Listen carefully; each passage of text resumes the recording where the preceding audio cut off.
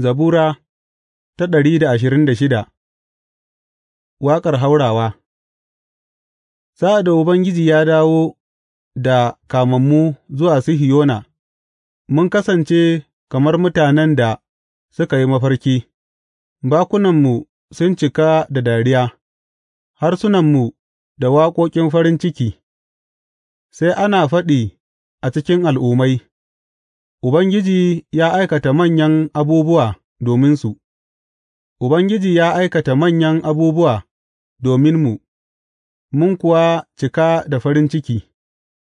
Ka maido da wadatarmu, ya Ubangiji, kamar rafuffuka a Negeb; waɗanda suka yi shuka da hawaye za su yi girbi da waƙoƙin farin ciki, shi da ya fita yana kuka, riƙe da iri don shuki, zai dawo da waƙoƙin farin ciki ɗauke da dammuna.